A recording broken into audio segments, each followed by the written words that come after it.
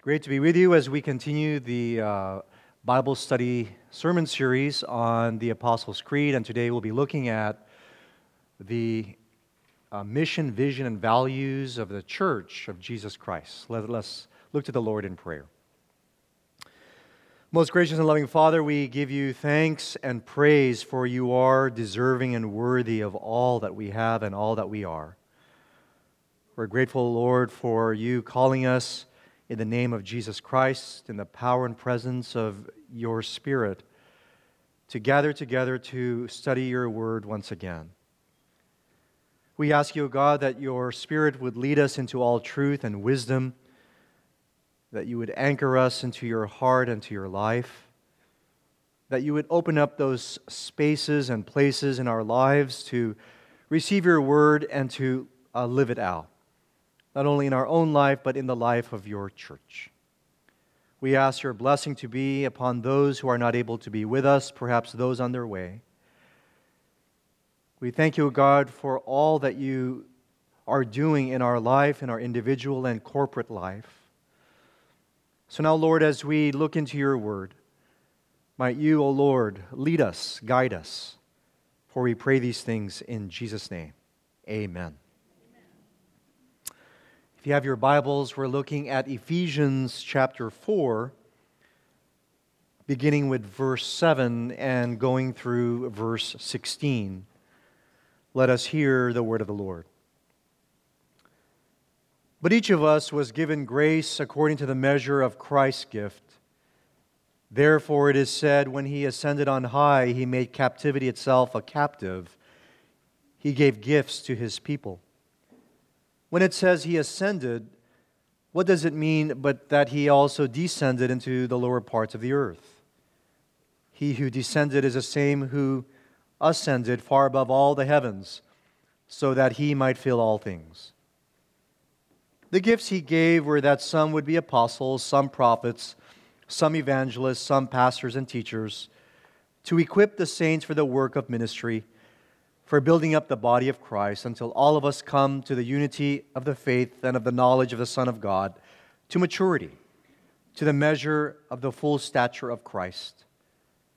We must no longer be children tossed to and fro and blown by every wind of doctrine, by people's trickery, by their craftiness in deceitful scheming. But speaking the truth in love, we must grow up in every way into Him who is the head, into Christ, from whom the whole body, joined and knit together by every ligament with which it is equipped, as each part is working properly, promotes the body's growth in building itself up in love. The Word of God for the people of God. Thanks be to God. Thanks be to God. Well, we continue this study in the Apostles' Creed and looking at Ephesians. Jack preached on the first part of this chapter this past Sunday. Pastor Jan, 2 Sundays ago, continued our study in her sermon and Bible study on the Holy Spirit. And so we want to sort of skate a little bit on that piece of why is it that the church, when we talk about the church, why is it that the discussion of the church is in that third paragraph of the Apostles' Creed on the Holy Spirit? Right? The three sections: I believe in God the Father Almighty, I believe in Jesus Christ, His only Son, our Lord, I believe in the Holy Spirit, the Holy Catholic Church. What does the Holy Spirit have to do with the church? Why not put the church in the first paragraph about God the Father Almighty? Or in the second paragraph, and Jesus Christ? Why put it there with the Spirit? If you recall, when Jan preached on this and then taught on this, the role of the Holy Spirit, or what the Holy Spirit's work is directly tied to the teachings of Jesus, right? The Holy Spirit was given, or was manifested, in order to be the present advocate and teacher, right? What the Holy Spirit teaches us is what Jesus taught. And so they are in sync, one with another. There's an interesting thing that happened last week where I have to say, and you all know, how kids, and particularly teenagers, know how to manipulate time. And particularly when they want to postpone the time to go to sleep. And last week, our boys, after this was a Sunday night, not this past Sunday, but last Sunday, they had finished Sunday school with Riley, our new student ministry director, who's doing great, by the way. And they apparently had a discussion on the Holy Spirit, because that was the Sunday that Jan was preaching. And so Sunday is a school night, right? And school night means in bed by 10, maybe 10:45 at the latest. Well, at about 10:45, my two boys, being the wise guys that they're at, figured out, and they figured out pretty quickly how to postpone their bedtime, and that is to have a theological discussion. And so they raised the question about the role of the Holy Spirit, and how is the Spirit, and how is Jesus, and how is the Father related? Oh, a discussion on the Trinity.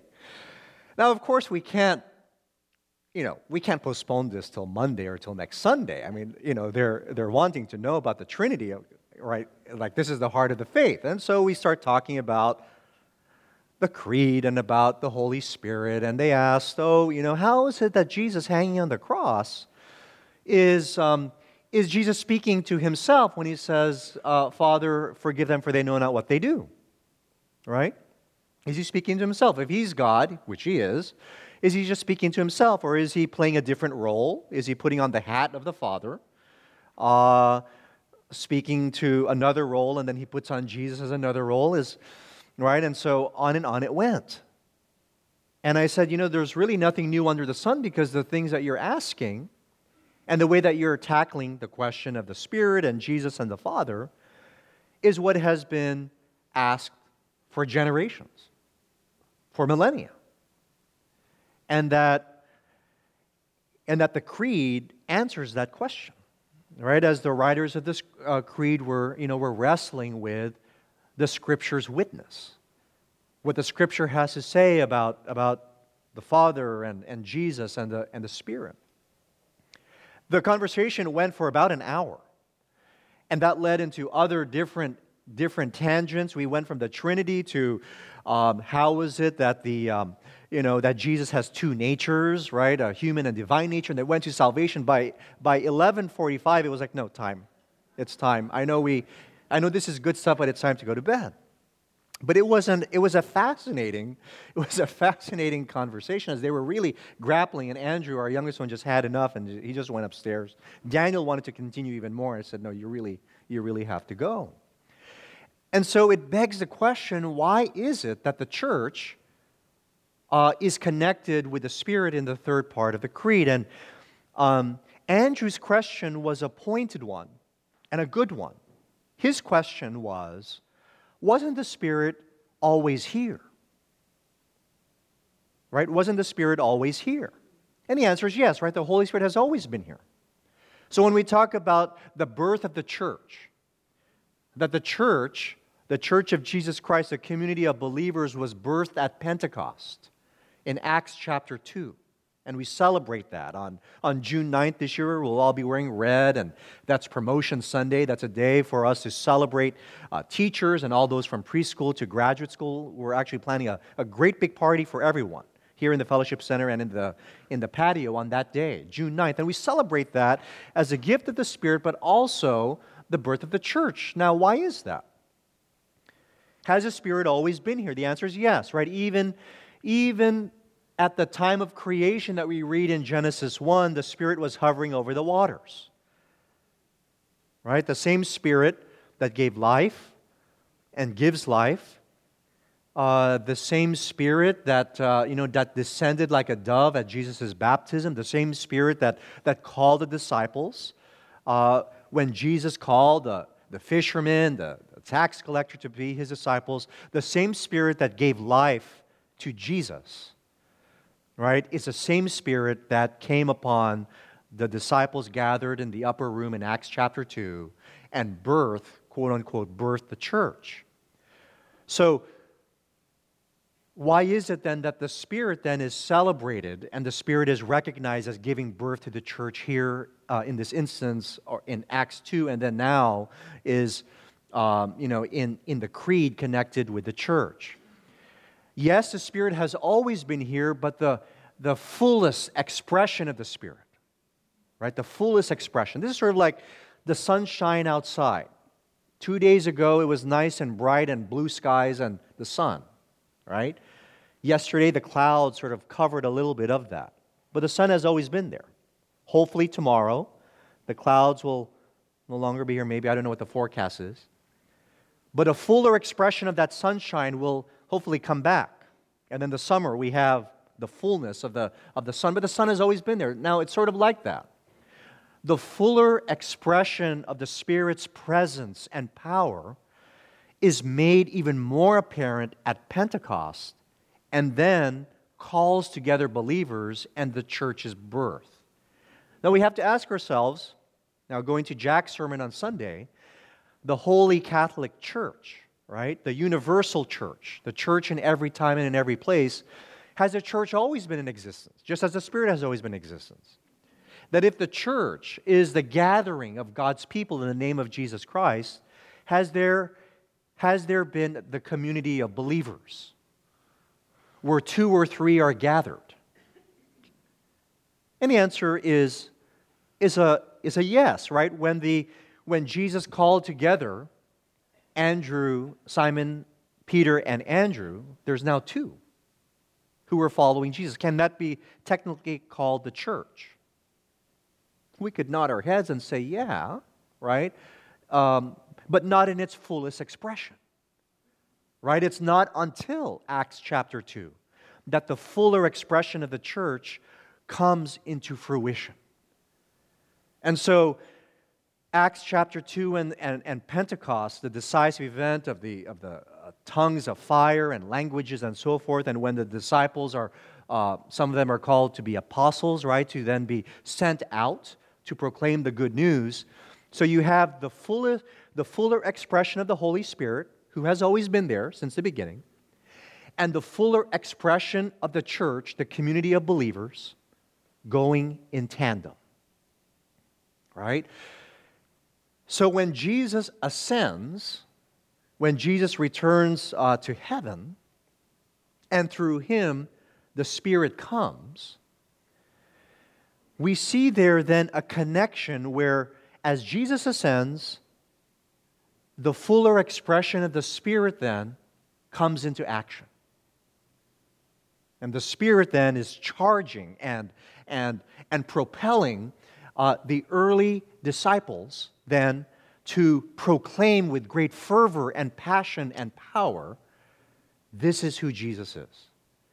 And so by the time we get to Ephesians, and the Apostle Paul and the community that have been inspired and led by the Spirit to write this letter, the Apostle Paul writes this letter to the church at Ephesus to emphasize at least a couple things.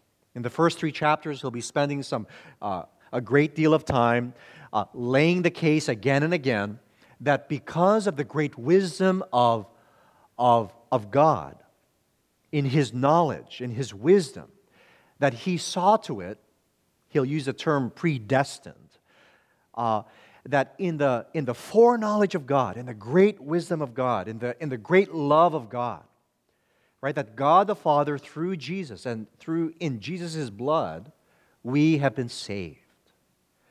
And so, the first 3 chapters laying down that case, that Jesus is the Savior, Jesus has purchased us. So by the time that we get to chapter 4, the beginning, that Jack preached on this past Sunday, the Apostle Paul then is left with a question, so why have we been saved?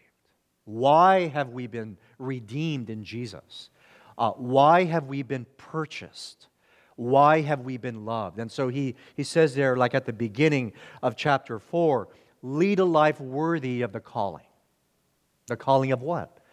The call to be disciples, right? The call to live a new life. Why has Jesus loved us in the Father? Why has Jesus called us together to be a community of believers. Why has Jesus given his life for us? Yes, for eternal life. Yes, to have everlasting life and to enjoy the blessings of God and to enjoy the Father. Yes. But secondly, to take on the mission, vision, and values of the triune God. To take on the mission, vision, and values of the triune God. Right? When we talk about mission, vision, values, now here at Village Church, our mission is what? Following Jesus for life. Right? When we talk about what is the mission and the vision of the church, the Holy Catholic Church, okay, not just Village Church, but the church everywhere. What is the mission and vision? The mission and vision of the Church of Jesus Christ is the mission and vision of Jesus. Right? We often say that God has a mission. God is a mission and has chosen and has invited the church to join that mission. Right? The church's mission is God's mission. God is on a mission. Do you believe that? God is on a mission. God is active everywhere. God has been active even before that this congregation was summoned together in 1956. God has been a mission even before Pentecost, even before Acts chapter 2. Do you believe that? God has been a mission even before Jesus came on the scene in Bethlehem, because Jesus was always on the scene, right? God has been a mission on a mission even before the King David. God has been on a mission even before the birth of Moses. God has been on a mission even before the birth of Abram. God has been a mission even before the creation of Adam and Eve. God has been on a mission. And what is that mission?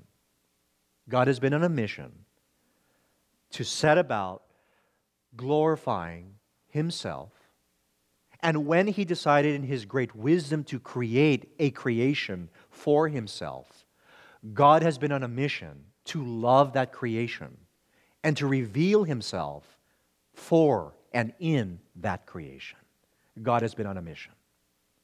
And even after we finish our time here on earth, God is still on a mission to glorify Himself. And so the mission and vision of God, right, is to glorify Himself, to which the church in every place, to which we are a part of, the one holy Catholic Apostolic Church, we have been invited and to participate in that mission, which is to glorify God. Now, how do we glorify God? We glorify God by glorifying His Son Jesus, because Jesus knows the way to glorify the Father. Now, how does He know that? Because He's the Son of God and He's God Himself. Now, how will we know that when Jesus is absent from us? Because He is present with us. How? By the work and presence of the Holy Spirit. Got it? The Church of Jesus Christ is a community of the followers of Jesus in the triunity of the community of the Father, Son, and Holy Spirit. Right? Community takes more than one person. And thus, we have Father, Son, Holy Spirit, who are themselves the perfect community. They are a triune community to which the Church of Jesus Christ has been invited to be a part of that community.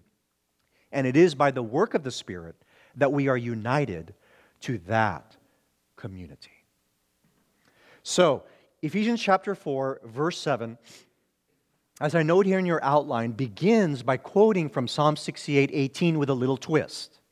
Now, if you turn to Psalm 68:18, the Apostle Paul and the writers of Ephesians, who were inspired by the Spirit, were given some editorial license to somewhat modify Psalm 68:18. Now, if you look at Psalm 68:18, the context of this, so I'm going to just read it straight from here, but feel free to open up your Bibles as well. Psalm 68, verse 18. You ascended the high mount, leading captives in your train and receiving gifts from people, even from those who rebel against the Lord God's abiding there.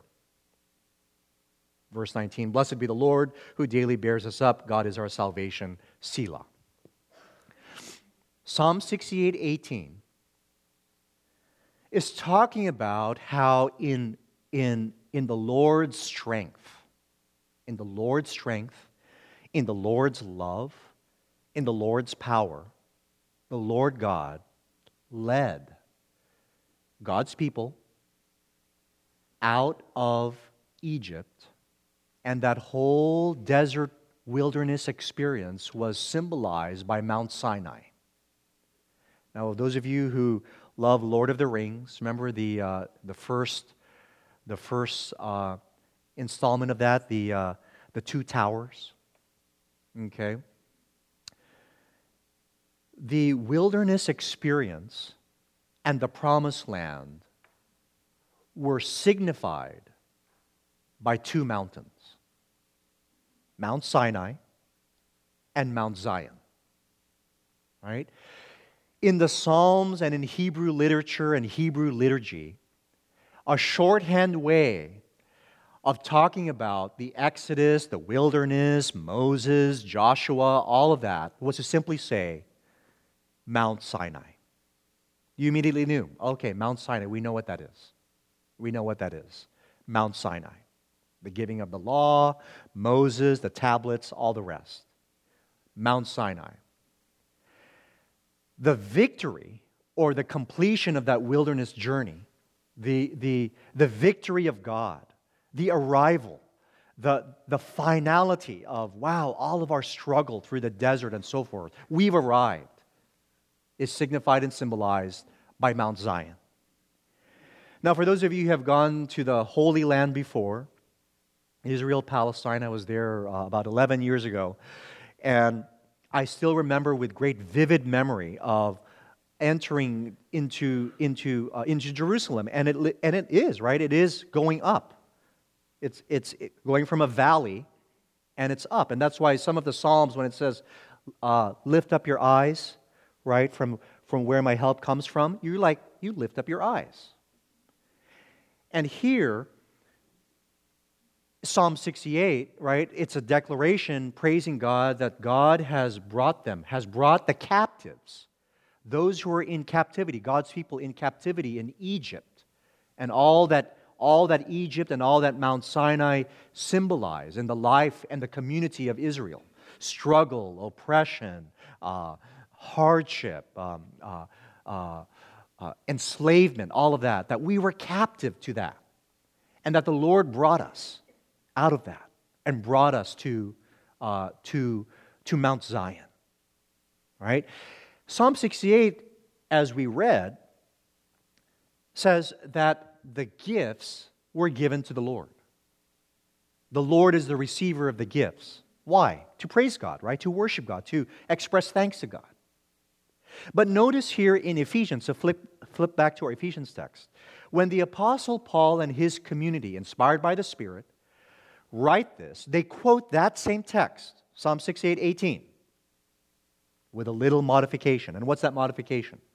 What's that little change? That the Lord, He gave gifts to His people. Well, wait a minute. If he's quoting Psalm 68:18, why is it that he has license to somewhat change the wording of Psalm 68:18 when it's clear in 68:18 the offering and gifts are the other way around?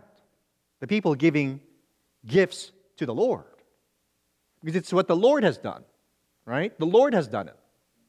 Notwithstanding the groanings and moanings and complaints of the people in the captivity in the desert wilderness, after they arrived in Jerusalem at Mount Zion, they were the ones who gave offerings to the Lord. The Lord received the gifts. But here in Ephesians 4, the Apostle Paul switches it. The Lord is the one who's giving the gifts to His people. Is that editorial license? Is that a contradiction? Is it changing Scripture? I mean, we would put our hands up and say, well, wait a minute. No. You can't do that. Maybe there's a mistake. There's a mistake here. But it's not a mistake. That's why I kept saying the Apostle Paul and his community led by the Spirit. The Spirit doesn't make a mistake, right? God doesn't make a mistake. The Spirit led the Apostle to write this. So what's going on here? This is an example of the writers of Scripture contextualizing a prior Scripture in order to make a point. Now, what's the point? The point in this one is two things, two themes. They want to emphasize that part of Psalm 68 that says that the Lord led His people out of captivity in victory. That Jesus who ascended, to say that He ascended means that He had descended, right? No one could go up unless they had come down, right? From where else would you have come from if you say that, oh, I went up? Well, that means you were at some lower place. So they want to say that remember Psalm 68 going from the desert up to the Mount Zion. Jesus is doing that similar pattern of down to up to down to up. There's a wonderful stained glass window in the sanctuary. If you're standing looking at the chancel, looking at the organ, house left, right behind the organ, there's a wonderful stained glass that's depicting Jacob's ladder. You'll see these angels going up and down, right? Up and down. Jesus is up and down. Came from heaven, was born, lived among us, died.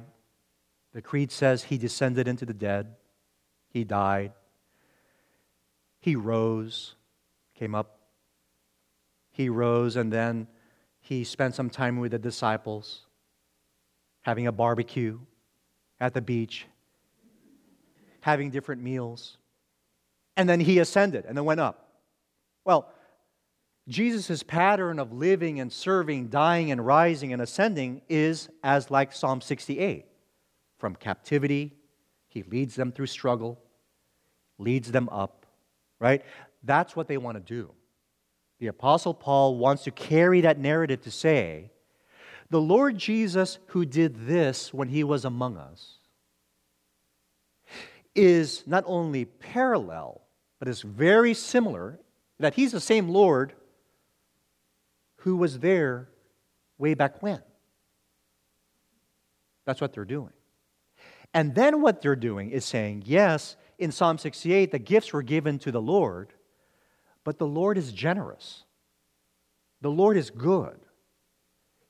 The gifts that He's given, He now wants to share it with us. That's not to negate the fact that gifts are to be given to the Lord, that He's worthy of our praise and worship, etc., etc. But the emphasis that they want to emphasize, the two themes of Jesus saves, Jesus rescues us, right? And number two, the Lord who saves and rescues us wants to give gifts to the church, to His community, to those whom He loves, to those whom He has given His life for, so that we can be made worthy of the calling. Remember the beginning of chapter 4, that we may be made worthy of the calling to which we have been called together. Right? That's what it is. And so that's why verse 7 is saying that. With that little twist, He gave gifts to His people. And so now we ask, okay, so what are those gifts? What are those gifts? And what are those gifts to be used for? So what and the why? And we'll add, and the how. So what's the gifts? The gifts that He gives in the power of the Spirit, these are gifts of the Spirit, He gives to the church particular offices. Now, by show of hands, how many of you are pastors? How many of you are prophets? How many of you are teachers? How many of you are evangelists?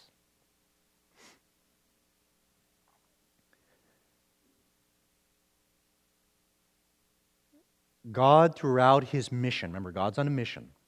God throughout His mission, from time immemorial and keeps going, calls a community together.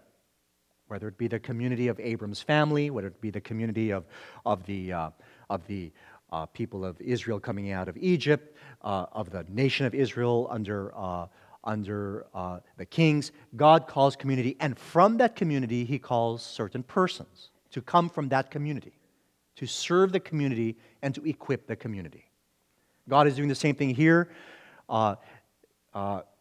giving gifts so that God's people are not left in chaos, that there's some, not only organization, but that there is this let's equip each other, let's teach each other, let's encourage each other, right? Let's teach each other in the ways of Jesus.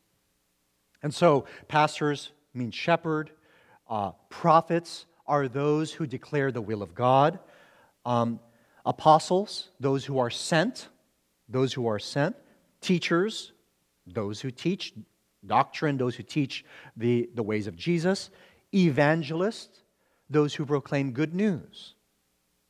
So now let me ask again.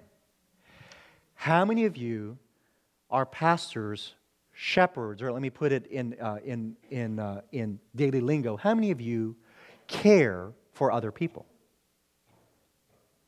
Okay. Prophets, declaring the will of God. How many of you like or have done or have shared the will of God? Yeah, in some way you have. How many of you have shared or hope to share good news? Or not any good news, but the good news of Jesus. There we go. You guys are evangelists. How many of you are sent?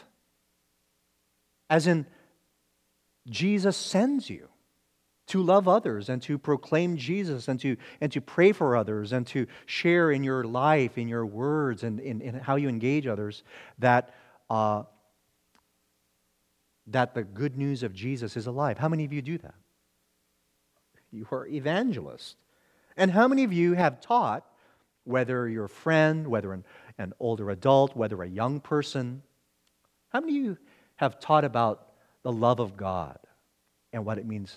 There we go.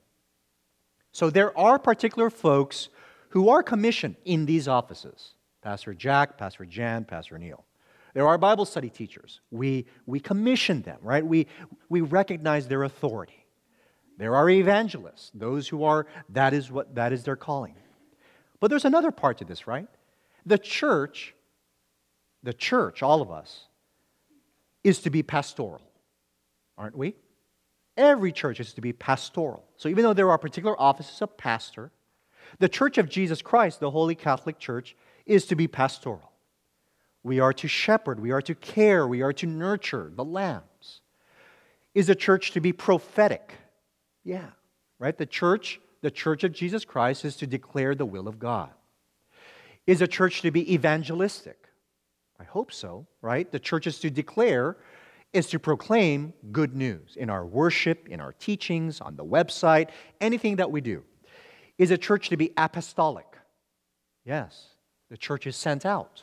We don't just gather together for the sake of gathering together. We are sent in the name of Jesus and the power of the Spirit. Is a church to be teaching? Absolutely, right? And so, this gifting of the Lord to the community of believers is both particular offices, but also the character and dimension of the church. Are you with me? Still? Okay, now, so there's the what, there's the who, now here's the why.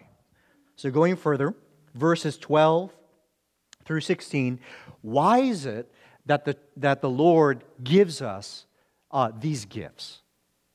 Gives us the gifts of people, gives us the gift of the community, gives us the gift of the church being all these things, pastoral and apostolic and evangelistic and prophetic and so forth. And the letter lays it out in 12 through 16. The purpose is at least three things. One, to equip each other, right? The church gathers together so that we might encourage and equip each other. Now, this is where the Church of Jesus Christ is different than the Rotary, than the Kiwanis, than the Boy Scouts and Cub Scouts, any other organization, any other community. The distinctive character of the church is not only, and well, primarily, right, that we are a community called into being because of Jesus Christ. We are here to equip and to encourage each other in the ways of Jesus, so that we might encourage each other and support each other in our vocation, in our calling to be the people of God. That's why we're here, right? Whenever we gather for Bible study, for fellowship, for worship, for service, we are here, we exist to worship God and to encourage each other in our worship and in our following of Jesus. And that's what that says there, to equip the saints for the work of ministry. That all of us are here together for ministry. For the building up, using the metaphor of a building, that we are being aligned.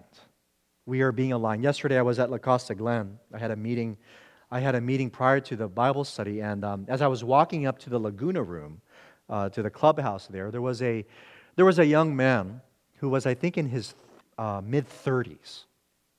I could say young man because he's mid-30s, and I think it was one of the groundspeople, and he was telling one of the La Costa residents he had a brace on his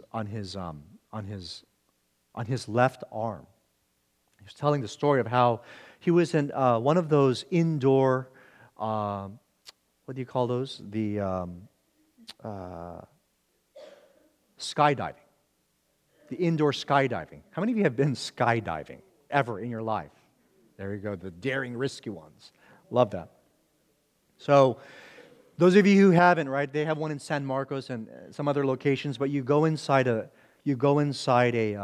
tube, right, a tube, and you're given some a safety harness and so forth, and then a continuous burst of air emanates from the ground, and you're floating, like as if you're skydiving. So you're just levitating with the air that blows, right? So you're there. So he's telling us this story. He's just floating like this. And after his time is up, I guess you pay for like 30 minutes or whatever for 1 hour. They slowly lower the air. So you lower, and you're instructed to grab hold of the door. To grab hold of the door, so as the air is just slowly bringing you down, you grab the door, but you have to grab the door in the right way. You grab the door, and then you slide out, or you glide out, or you float out, whatever you want to call it. You float out of the door, and then you land on your feet, and there you go. Well, he was saying, rather than holding the handle of the door this way, he held it, or instead of this way, he held it this way. Well, who knew, right?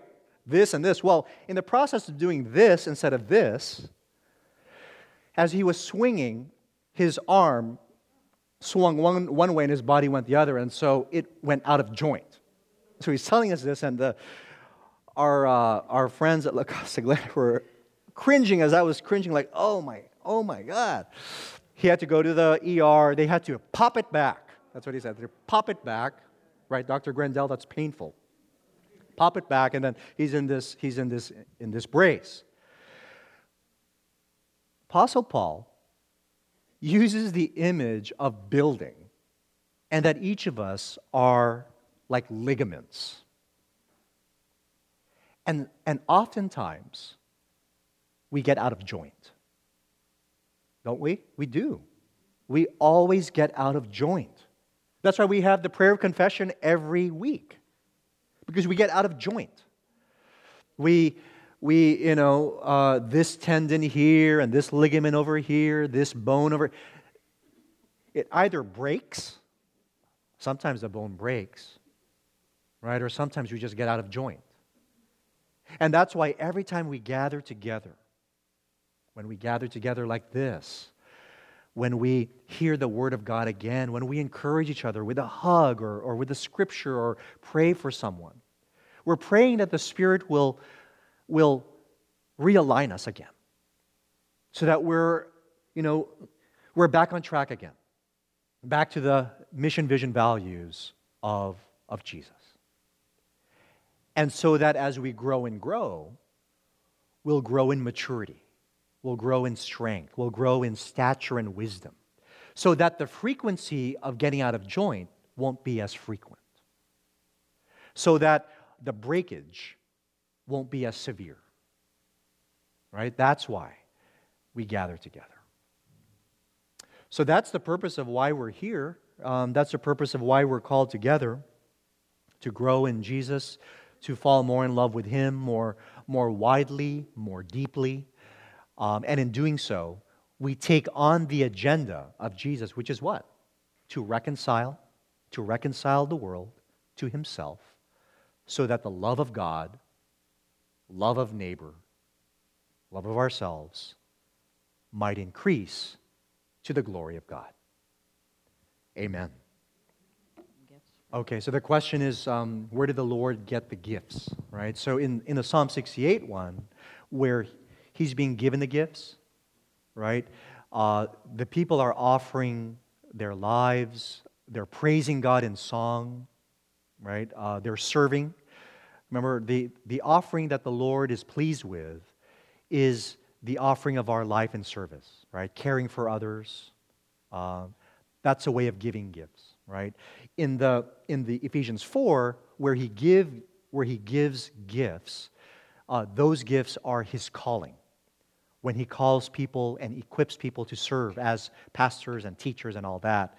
But even more broadly, when He calls a church to be those things, to be pastoral, prophetic, evangelistic, those are gifts. Because whenever the Lord calls, He provides. There's a friends in the Assemblies of God remind us where God gives vision, God gives provision. All right, so when God calls, God doesn't leave us empty-handed. And so when the Lord calls the church together, the community together, God will be sure that that community, His community, is equipped and provided to carry out that calling. So a question that Brent asked, how can an individual know what their gift or gifts are, right?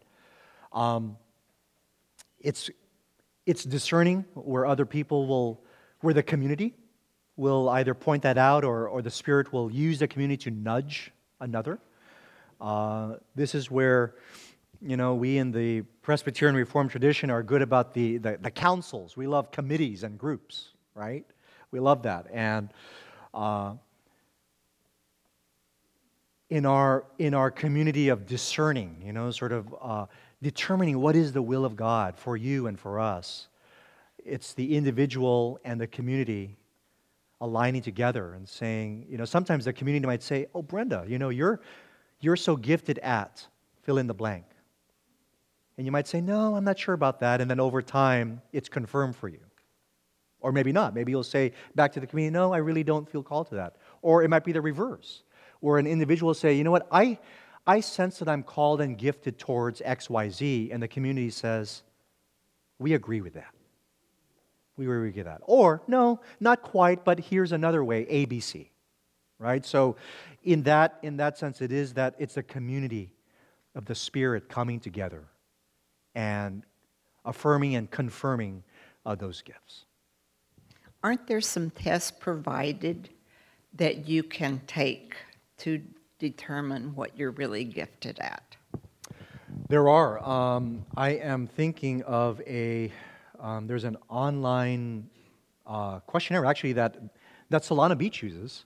That's on their site that their small group ministry uses to have every member sort of answer these questions. Then here's there's also like personality test that not quite at spiritual gifts, but your particular personality makeup that helps us to determine are you more geared to work in this type of group or with these type of people.